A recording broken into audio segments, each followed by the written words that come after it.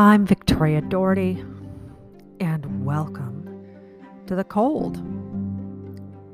Cold is the way revenge is best served, the way a war was fought, and the way a story should be told. And here in The Cold, we talk a lot about story. We talk about personal stories. We talk about the stories we tell as professional storytellers, as novelists, and other creators of fiction. And this week I want to talk about the end. As of 3 weeks ago, I was done. I mean, really, really done. I'd written those elusive words, the end. Then I hit the enter key. Now, I'd done this before, but this time I meant it. After reorganizing plot points and rewriting chapters, cutting and splicing, even adding a scene or two, I typed the final sentence of Sand and Bone, the second big book of my Breath series. Well, it's the third if you count Savage Island, which is more like a little book. And this final sentence, it's a sentence that's changed about 3 times since I finished the first draft some months ago. Like, I won't be giving anything away if I tell you what I wrote. So here goes. But he's gone, and I continue to fall. Those are pretty ominous words. And ones that seem to have carried over from my fictional world into my real life. Book 2 is closed, done, finito, and yet I've continued to fall. Like, the weeks after finishing a book, they can be sticky. At first, there's this big exhale, accompanied by the cleanup of what I like to call the afterbirth of a novel. Stuff like contacting the copy editor and reconnecting with the cover and text designers and pulling together all sorts of marketing ideas and all scattered thoughts about looming projects, maybe like a sequel or a novel from a different genre that you write in, or an essay like this, right? A verbal essay, something spoken, a story talked about out loud, or written down for readers of my blog. It's this time after a novel. I mean, after you finish a novel, it's like this time of fits and starts. It's a time of frustration and a strange lack of focus for someone who has been so focused on this one story, sometimes for years on end. And the funny thing is that even if I've got a dozen story ideas tucked away for just this occasion, the occasion of the end, there's still this feeling of depletion. I've given all I've got. And while I'm proud of the work and relieved that the story has made it to the finish line, a pervading sense of detachment and disorientation visits me. So I think of chores, and I run errands, and I follow celebrity meltdowns, and watch my favorite YouTube channels for hours on end, all while looking very busy. And this inevitably leads to bouts of self-flagellation, egged on by all the secret wallowing and sloth, of course. This feeling of no can do creeps up on me, as if starting a novel is akin to some bygone skill, like doing the splits.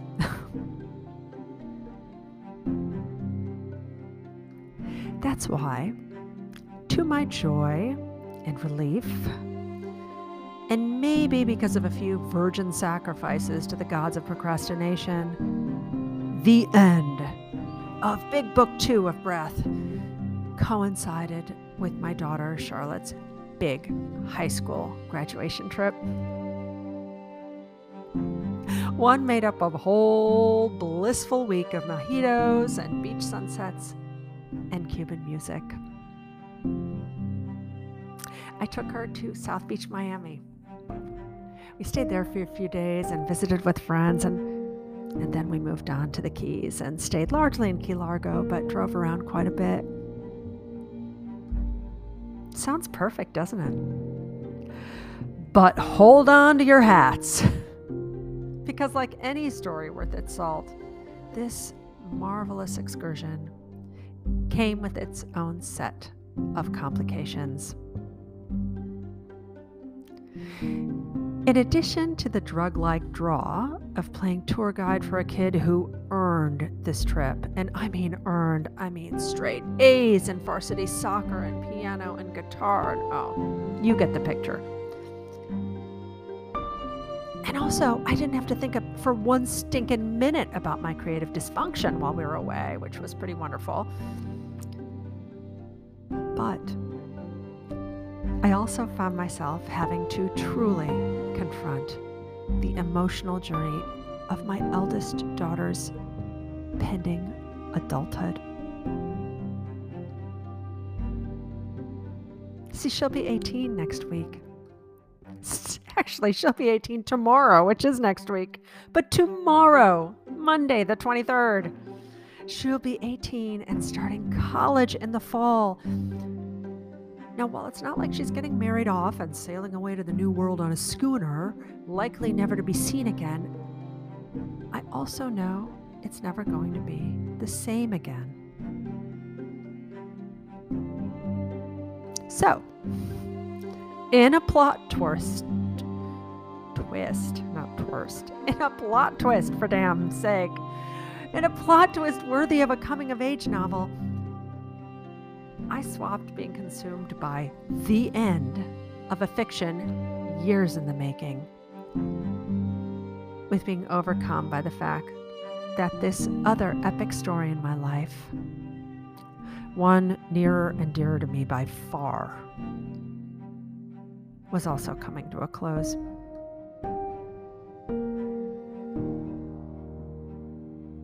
Determined to squeeze every last drop out of everything that could possibly be squeezed, I made a silent vow that my daughter and I would do exactly what we wanted to do whenever we wanted to do it.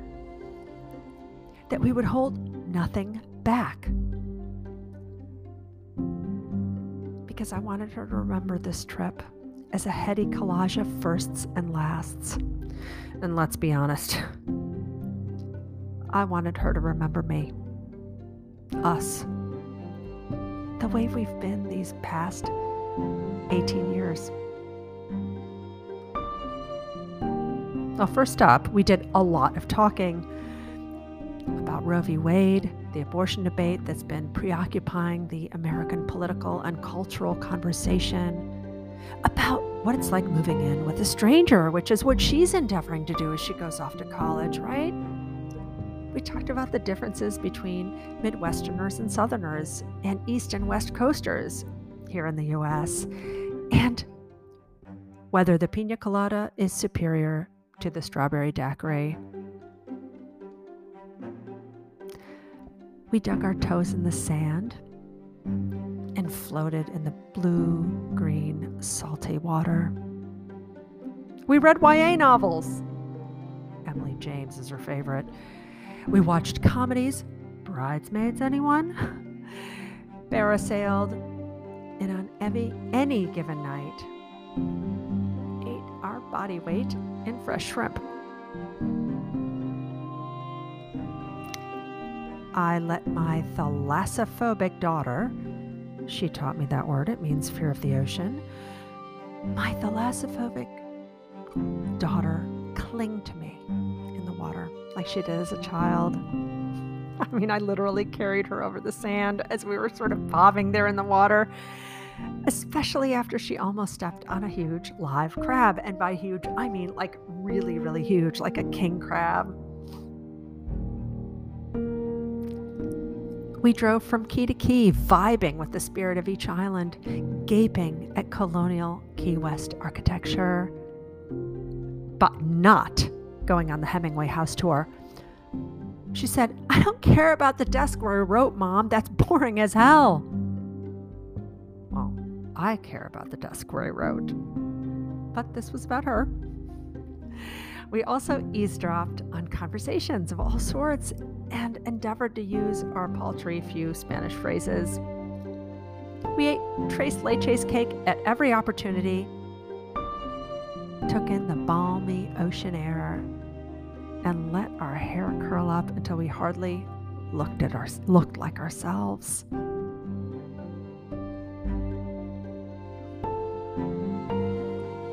But most importantly, we got closer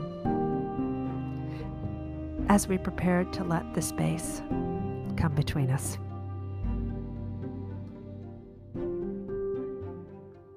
I suppose we sauntered and swam through our days as if under a spell of perfect mother-daughter love, and basked in every spoken word, every touch, precisely because we knew it couldn't last. Not like this. Not now. My girl has some serious growing up to do, and she's going to need me to step back. I'm going to need to step up more for her younger sister now that it's her turn to barrel head on into her tumultuous teen years, developing serious crushes and making new friends, resisting and succumbing to temptation. And I'm going to have to start the process of figuring out just how my life will look when mothering becomes less of a full-time occupation and more of an occasional volunteer position.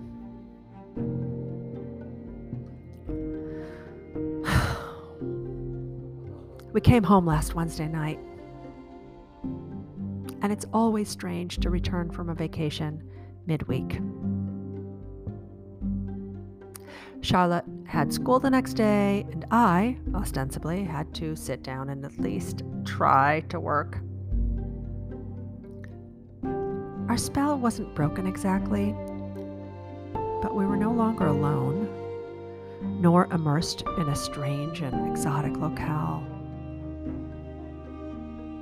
It was time to pick up where we left off. I cuddled my youngest daughter and soaked up all of her stories about how her week had gone, which friend got on her soapbox, and the test she's sure she flunked, the long rehearsals for the school musical. My husband had shopped for the makings of one of our favorite family meals, spaghetti carbonara, and we all hung out in the kitchen and cooked. The next morning, as my workday threatened, I did all of my usual avoidance rituals.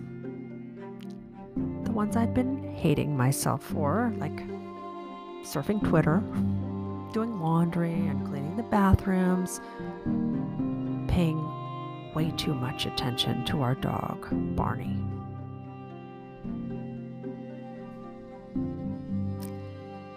When I couldn't possibly justify another distraction, I said a short prayer. Then I opened a file I hadn't looked at in ages and put my fingers on the keyboard.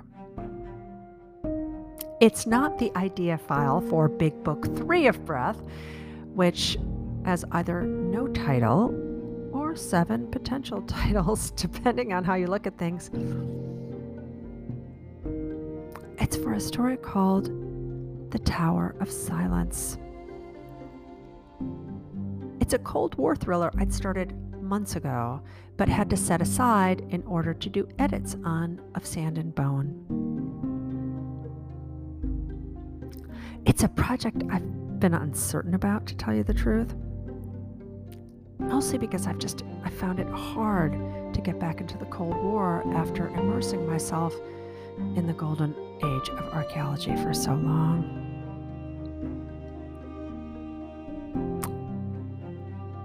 But the words came out strong, like they'd always been there. An indication that maybe, just maybe, Charlotte isn't the only one who might need a little distance, some fodder for the imagination, to be put out on a limb, to grow. So here's a little snippet of that. Tell me what you think. I mean, it's got some work that needs to be done on it, but I don't know. I think for a first try, it's not so bad. It works. Moscow, 1959. Polina seemed different today. Her form was nearly translucent, like the oldest spirits from his childhood fairy tales. And Rudky Semyonov, her loving husband, could scarcely hear her voice. It was a voice that had once been high and clear, with the pitch of a songbird's. So distinctive he could pick it out even in a throng of people. "What did you say?" he asked her, refilling her teacup. But she was done talking and looked out their window onto the weedy grass of their courtyard before vanishing altogether. New Year's Day, 1938, was the day they had come for Polina and every other close member of Semyonov's family. Joseph Stalin had been the jealous sort, and when he discovered Rudky Semyonov's particular gift for puzzle solving, he decided his own personal detective was just what he needed. Of course, a wife, a mother, and 2 young cousins were considered both an inconvenience and a conflict of interest, as far as a man like Stalin was concerned. They were taken from Rudky and sent to a gulag, where his wife and mother were buried alive, and his cousins were either worked to death or eaten alive by fellow inmates, depending on who you talk to.